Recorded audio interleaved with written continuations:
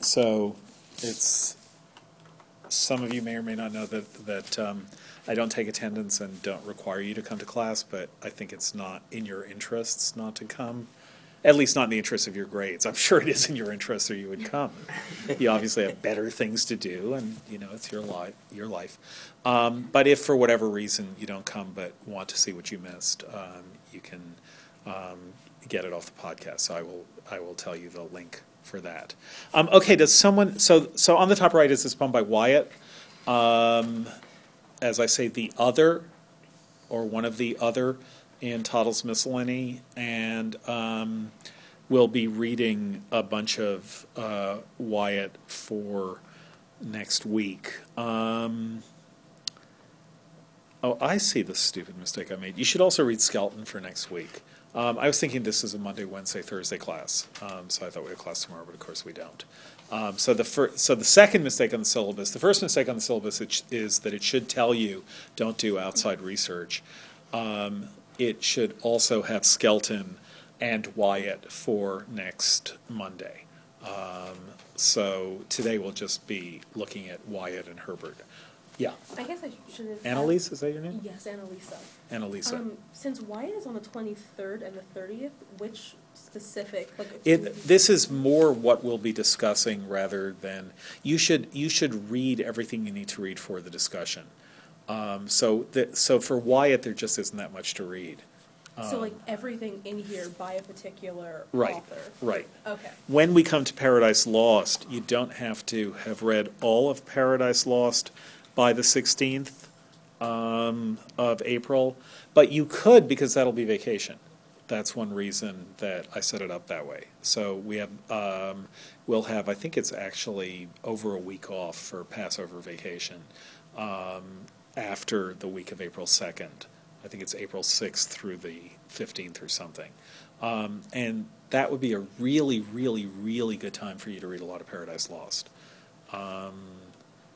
What Dr. Johnson, who loved it, somehow you end up quoting a lot of Dr. Johnson if you teach this stuff. What Samuel Johnson, who really loved... Samuel Johnson was the greatest of English critics. He was also the first... single and a single author of the first great English dictionary, the first English dictionary from which all other dictionaries like Webster's and the Oxford English Dictionary and so on flow. And what he said about Paradise Lost was, it's a great, great poem, but no man ever wished it longer. And he loved it. He also liked the fact that it didn't sell out for about 10 years after Milton published it. And he said, see if it were shorter. So you should try and devote a lot of your vacation to it. But that's pretty much the only thing that you shouldn't have done all the relevant reading for the week that we begin that author. So does that make sense? Good. Okay, so does someone want to read They Flee From Me aloud? Or, yeah, the whole poem, or even just the first stanza? Leah. They flee from me that sometimes did me seek, with naked foot stalking in my chamber. I have seen them gentle, tame, and meek, that now are wild and do not remember, that sometime they put themself in danger to take bread at my hand, and now they range busily seeking with a continual change. Thank be fortune it hath been otherwise, 20 times better, but once in special, in thin array after a pleasant guise, when her loose gown from her shoulders did fall. And she me caught in her arms long and small, therewithall sweetly did me kiss, and softly said, Dear heart, how like you this? It was no dream, I lay broad waking, but all is turned thorough my gentleness, into a strange fashion of forsaking. And I have leave to go of her goodness, and she also to use newfangleness. But since that I so kindly am served, I would fain know what she hath to do. Thank you. Lovely. So what do we think this is about? Just first, crudest approximation. It was great, and then it wasn't. Okay, yes. It was great, and then it wasn't. And what's the it there? Love. Love. Okay, so he is describing a shattered or broken or come to grief love affair. It was great, and then it wasn't. Yeah, what's your name? I'm sorry. Gabrielle. Gabrielle. To me, it seemed like he was reminiscing about, like, I don't know if it was, it seems like there's not enough, like, tension that it's, like, completely shattered. It feels like he's just mourning the loss of, like, they were so in love, and now it's kind of just, like, flat, like that, like a plateau. And so, like, he's mourning the loss of, like, how great it was, because now it's not really anything. It's not, like, horrible, it's not great, it's kind of just, like, she's around and I'm around. Yeah. Yeah, okay, good. She's around and I'm around. Where do you think they're around? I know that's a weird question, but it probably has something of a college feel to it, that your sense of she's around and I'm around, right? In real life, if you break up with someone and you're not sharing children or something, you may not have occasion ever to see them again. But in this life that you guys still get to lead, although some of you are seniors, I know, that's not what it's like. Then you're around and they're around. And is that good or bad that that's the case? I think it depends on who you are and, like, how And you who they want are. to- Yeah. Right. As much of a cop-out as that is. No, I think it's true. But it's a description of a kind of social situation. A social situation which is a little bit, and Brandeis is big enough that it's not quite that, but it's a little bit of a hothouse environment. You get involved with people, and then if that's over, the break can't be entirely clean. It can be that, and that has good and bad sides to it. But the way you put it, she's around and I'm around, I think you twig to that there is this sense of, yeah, they're around. They're still around. Yeah, Leah. It's also interesting because in the first stanza it's they. Yes. It switches to she. Right. So my first thought when I was reading it was that he was talking about children, like they grow up and they leave you behind, and then that didn't really pan out. But it makes me wonder, like, how many are there? I mean, is he just a serial lover of younger women, and then they realize that he's too old for them, or what's going on? Why would you say they were younger women? Because you thought they were children at first, but if they're not children, why would you say they were younger? It's just the way he talks about it. Loose gown, sweetly, dear heart. It's a very, and also newfangleness as well. Like it feels like there's a nostalgia, and it feels like there's a generation gap. Okay, I certainly agree with you about the nostalgia. What do other people think about the generation gap? Yeah, what, remind me? Your Omri. name? What is it? Omri. Omri. Well, I'd definitely say that they're, like, could be an idea of, especially from arms long and small, I mean, maybe an idea of, like, slightly younger than the male character, something like that. Small, just to tell you, means slender there. But that may not make that much of a difference. Yeah. Sorry. Sam, I wasn't going to comment on the generation gap, but I just read this as, along with the theme of they. It's just not about one particular woman, but rather just like a pattern that Wyatt probably experienced at some point where love just sort of always seems to go through this path. And it might have just been 2 girls or 3, but I don't think it necessarily means there's like a whole huge range of them. It's just something that he's witnessed or been a part of. Okay, good. George.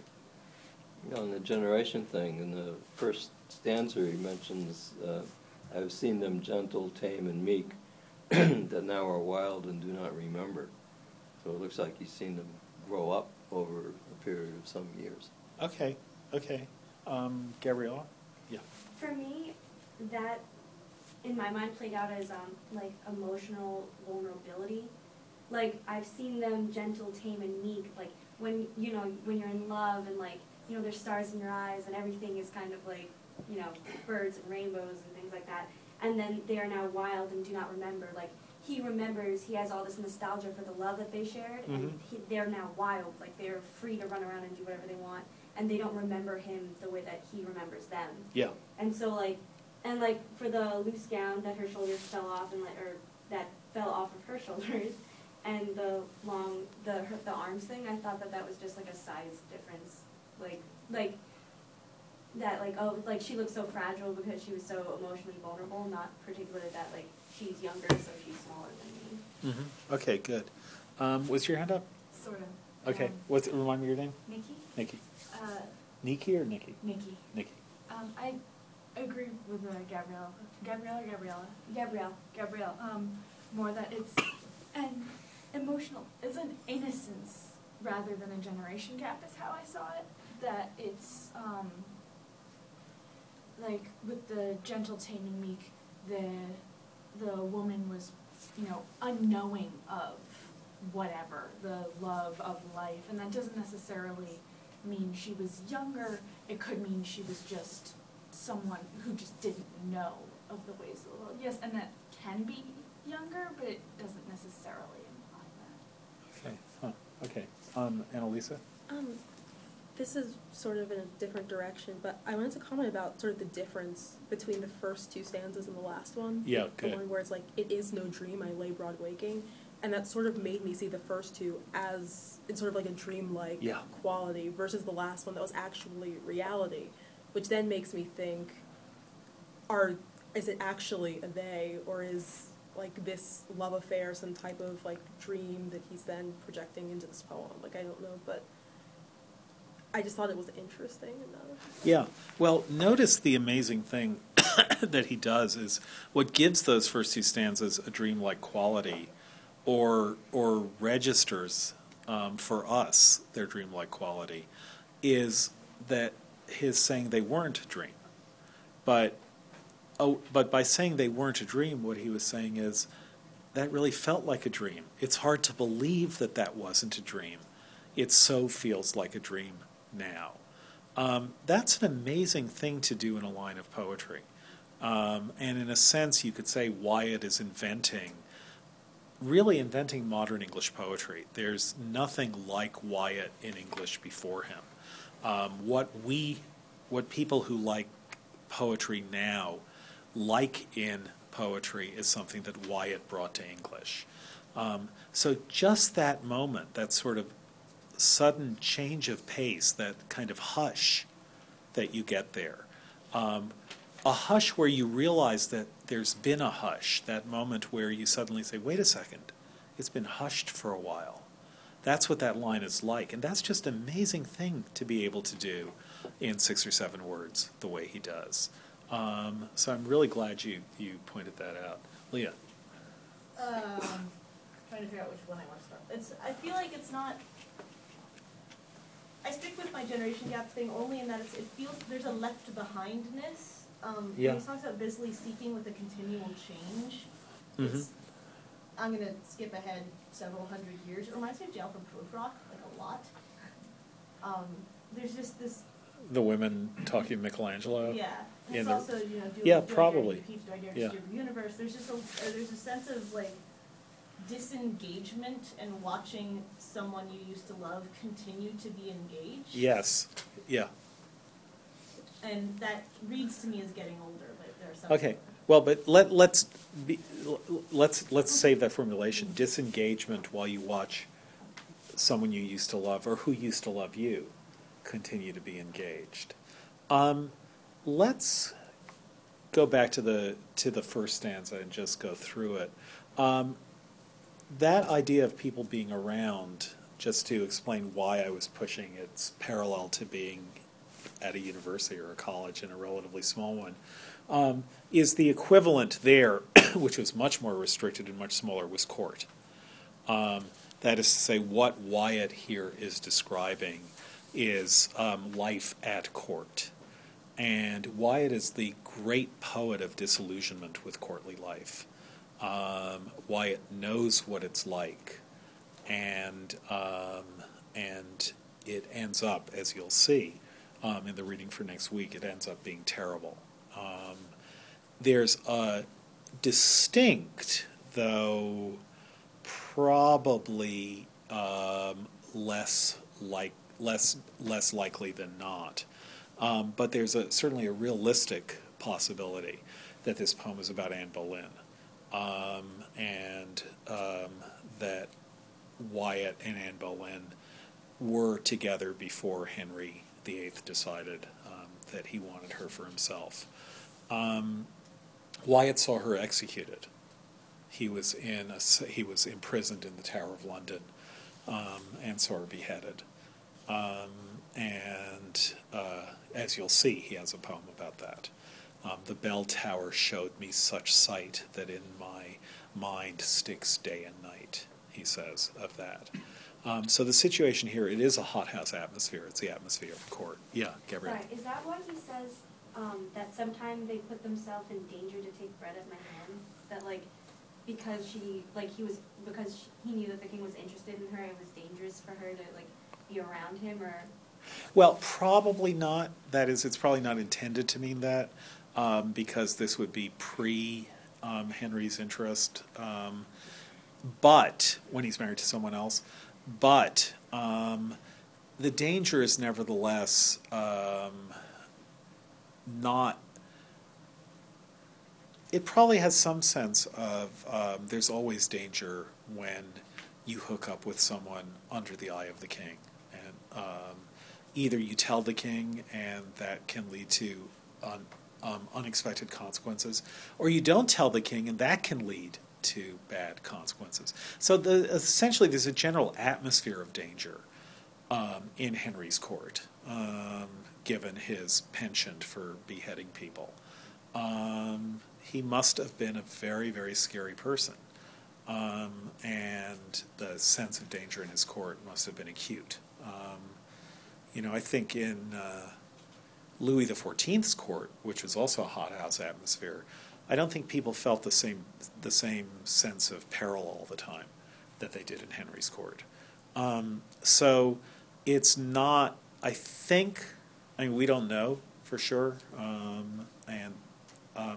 but I think it's not the case that what he's describing here is, oh no, what if he gets interested in her, but just that this is a place where being too committed to a person is not a good idea, just because things are always too tense, and therefore you should always be ready to flee if necessary, to take off in a moment's notice. I think if you feel that atmosphere coming out of the poem, that's right. That's what being at that court was like. And he has lots of poems about disillusion with court life. So they flee from me. So the first thing we do notice, although it wasn't the first thing you said, is the plural there. They flee from me, that sometime did me seek. And some of you hazarded that they were children. That is, you noticed there was a plural there, and that was an issue. They flee from me, that sometime did me seek. What does sometime mean there? Before? Yeah, that at other times sought me, but now they're fleeing. They flee from me that sometime did me seek. Such a strong word, flee. They flee from me that sometime did me seek, with naked foot stalking in my chamber. What's the most interesting word in that line? Stalking. Stalking, yeah. I'm seeing all these hunting terms in this. It's all about the hunt. Uh-huh. And animals who are tame, like deer park deer that you can feed out of your hand, and then they run. Yeah. Stalking is a hunting term. I'm sorry, what was the sentence you said before you can feed out of your hand? Deer in a deer park. Right, yes, yeah. Little shy animals who you can feed bread out of your hand. Exactly. Not wild. Right, good. The word heart is a pun in the question that she asks him, dear heart, how like you this? And it's again a heart as being like an animal that would be skittish. So yeah, they flee from me now like deer taking off. They flee from me that sometime did me seek, with naked foot stalking in my chamber. So you see, stalking is a hunting word also. Sure. I think that's literally what it is. I think that any other use of the word to stalk, like on Facebook, is a metaphorical use of the hunting term. Who stalks in hunting? What does it mean to stalk? What gets stalked? You stalk your prey. So it's the predator stalks the prey. Cats stalk, right? And what they stalk are pigeons. When you talk about people stalking off in a bad mood, that's a misuse of the word. It just means that they're intent on going in the direction that they're going, and nothing will. They won't pay any attention to anything else. But cats stalk mice or pigeons. Humans might stalk deer. Lions might stalk elk. But it's the hunting animal, whether that animal is human or not, that does the stalking. Why with naked foot? Naked, I think, is the other interesting word there. To me, that implied sexuality. Like, Sure. I didn't How see could this it as not? children because of that. Okay, I see. Yeah. Yeah, so naked in my chamber certainly implies sexuality. Gabrielle? Or at least some state of undress. Like, I might not be talking about like her entire person, but she's at least undressed enough that she has nothing on her feet. Yeah. So it lends to a familiarity. Like, stalking makes it seem like this has happened more than once because she's familiar enough that like she's not wearing all of her clothes and I don't know, that might be weird. Well, really all you need to know is that she's barefoot in his room. I mean, if someone's husband or wife comes in, there isn't an innocent explanation for that. You might see your ankles. Sorry? I said you might see your ankles. Yeah. No, that's Victorian anxiety. You were not entirely unlikely to see bare-breasted women in the 16th century. Wait, don't tell me. Nikki. I was also going to say that naked foot, being barefoot is also quieter. And Yeah. when when a predator's stalking prey, it's very useful to be quiet. Right. And so, even though there's this sense of sexuality and trust with stalking in my bedroom or in my chamber with the naked foot, it's also a bit we're sneaking around and we have to be quiet, and that's why I don't have anything on my feet that might make noise. Okay, so there's a combination of sexuality and danger here, which again is that sense of peril at court. Even extends into the sexual domain, or you could say that the sense of peril at court sexualizes a lot of things that otherwise might not be sexualized, or imperils a lot of things that otherwise might not seem perilous, or that the perilous game of sexuality is partly perilous because it takes place in the perilous purlieus. How's that? The perilous purlieus of court. That should be a Lemony Snicket book. The perilous purlieus. But the perilous purlieus of court. His niece went to Brandeis. Did you know that? Really? Yeah, she took my Shakespeare class.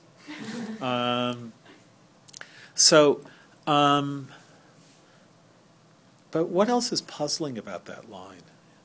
If you take stalk as what predators do. Leah. Or, I'm sorry, you. What's your name again? Barbara. Barbara.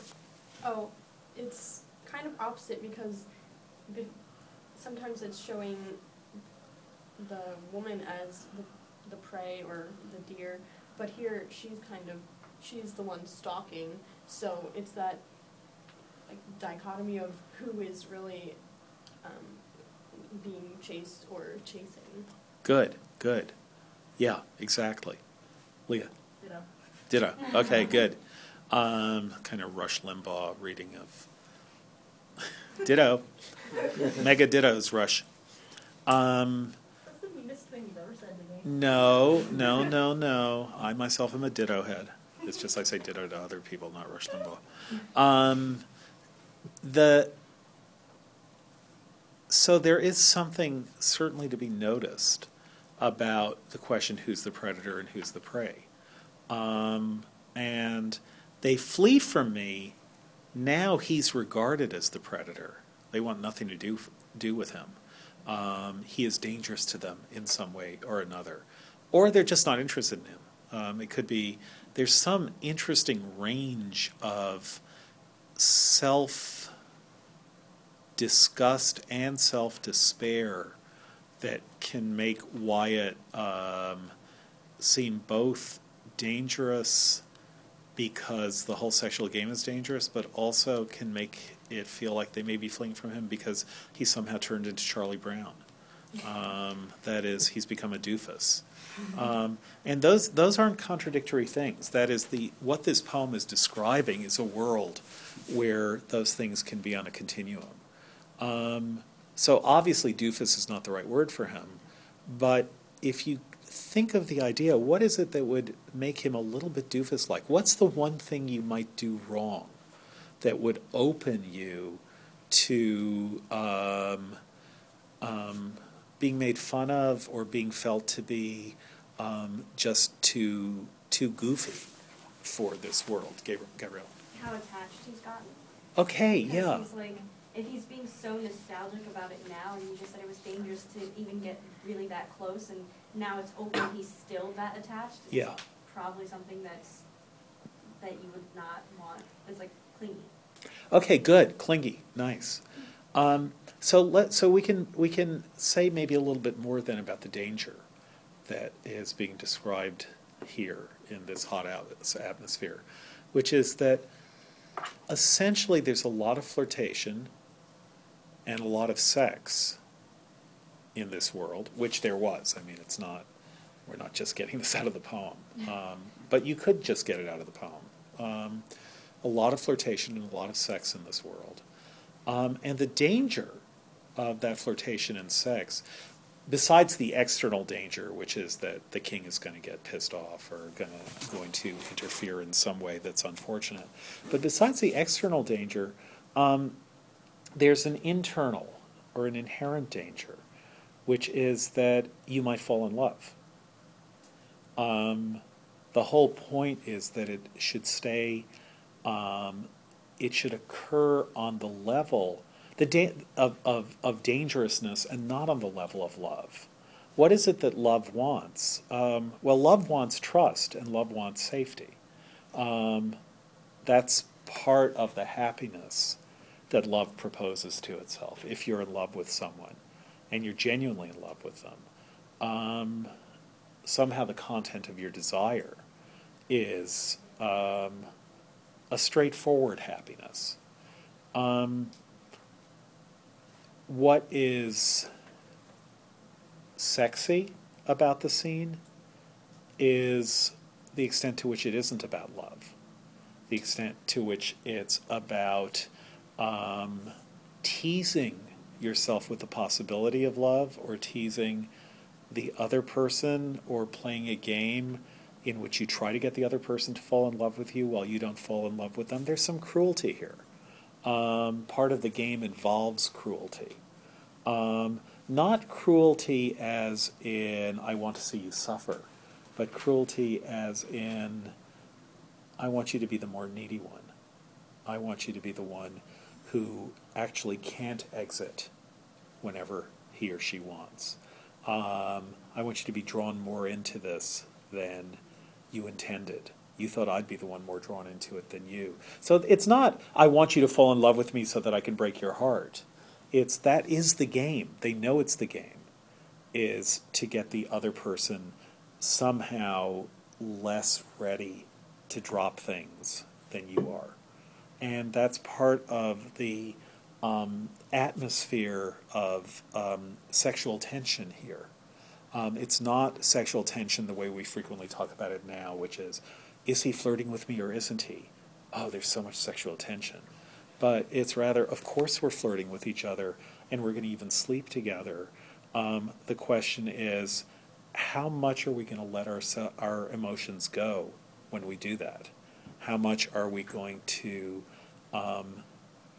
be completely in the moment instead of also being manipulative and calculating during even the moment? How much are we going to expose ourselves? Sure, we'll be naked together, but will we expose ourselves emotionally? And the game is the risk of emotional exposure. But they all know how it's played. So there they are in his room stalking him. He knows they're there, but there's still that experience of sexuality, naked foot, stalking in my chamber. I have seen them gentle, tame, and meek. That is, that somehow they do come and take bread at his hands. They're ready to fly. But he's made the moment. They've made the moment together one where they do take bread at his hands, like a deer. Sam. Yeah, but it's also like we're only getting one perspective. We might be just reading a guy who thinks that someone else is playing a game that she's not really playing, and he's just like sort of over analyzing everything that's happening. Like we don't know the other side of the story. All we see is one guy who thinks that someone's stalking around his room when really she could be totally invested in what's happening. Except she turns out not to be, right? That's true. And also, there's still that plural, which is really crucial. And if you look at the second stanza, thank be fortune it hath been otherwise 20 times better. So 20 times better there, just so you know, that's not, right now we would say, oh man, that's, Baskin Robbins is 20 times as good as Howard Johnson's. That's not a 16th century way of using that. 20 times means there were 20 different parallel situations. So what he's actually saying is how many people belong to the they in the first. Now, obviously he hasn't counted. Well, there was this one and this one and this one. But by 20 times he means I did this a lot. There were 20 different women who were stalking in my chamber at various times. This is how we lived at court. This is how I lived at court. I played the game well, and there were 20 different women who played the game with me, and with other men, too. Everyone was sophisticated. So part of what the poem's about is, you're right, he is making a claim that he alone has had an experience that the women haven't, and he doesn't have a right to say that. But he is describing his own situation, that look at it this way, I was good at the game. Everyone was playing the game and I was good at it. And there were 20 times that women would come and be gentle and tame and meek and take bread at my hands. But now they range busily seeking with a continual change. That is, they're going to other guys. They're stalking in the chambers of other men at court. Continual change. No one is looking for anything but the 16th century equivalent of speed dating. No one is looking to settle with someone and to be an item with them. And I was really good at this game. But now, somehow, I'm humiliated. Somehow, I'm persona non grata, and no one will come to my room anymore. No one is interested in any kind of sexual relation with me. So, thank be fortune it hath been otherwise, 20 times better. And then the crucial turn, and again, this is so modern, the way Wyatt does this, that we get to the second line of the second stanza before we get to the point, before we go from a they to a she. He's been holding that off also, as though the poem itself is or the speaker of the poem is pushing back on the idea of falling into that single, deep need for a single person. The complaint itself, the way the complaint is framed in the first stanza, which is, I'm on the outs now, and all these women that I used to sleep with and that I would like to be sleeping with, they don't want to sleep with me. I'm somehow been anathematized in court. And it's only in the second stanza that we find out why. Once and special. This is what's really bothering him.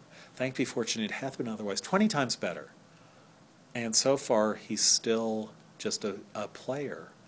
But then that's where the hush starts, I think. The hush that you picked up on. But once in special. When was that? Well, it was after a party or something.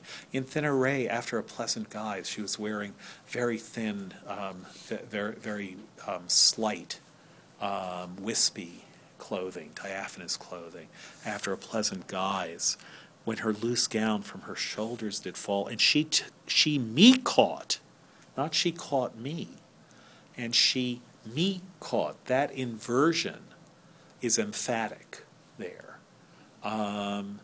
We're expecting, and she caught me in her arms. What about the word caught? Hunting term. Hunting term there, right. But it's, and she me caught in her arms, long and small. Therewithall sweetly did me kiss. So he's full of wonder at this memory, and probably full of wonder at the time, and softly said, dear heart, how like you this. So that's the moment he remembers. That was amazing. Everyone's had this experience, right? Where there was just that perfect moment, that perfect impossible moment. You never thought it would happen. And then that person you had a crush on, it all worked. And now it looked like everything would be good from then on.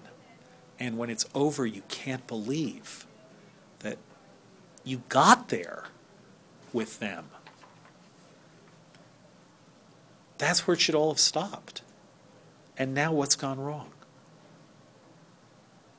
That's what he's describing here. It's a really, really, no one before Wyatt in modern poetry, at least in English, I don't know if you even get it in Italian, but no one before Wyatt in English poetry had described this particular psychological sense of, I can't believe it. We got to this point. And that's what it should have been. That's what poetry is about, as I write poems to the beloved and then finally she falls for me and it's all great. But no, we got to that point. And it's over. How did that happen? What happened that it's over? So it was no dream, I lay broad waking, but all is turned through my gentleness. So remember, they were gentle, tame, and meek. But now he's the one who, through his own gentleness, he was a patsy. He wasn't demanding enough, is what he thinks of himself. What did I do wrong? I was too easy. All is turned through my gentleness into a strange fashion of forsaking. He's been forsaken. Strangely. The strange there is the opposite of tameness, let's say. It's on the side of wildness. And I have leave to go for goodness. So this is all kind of official ways of behaving. Yes, you may go. No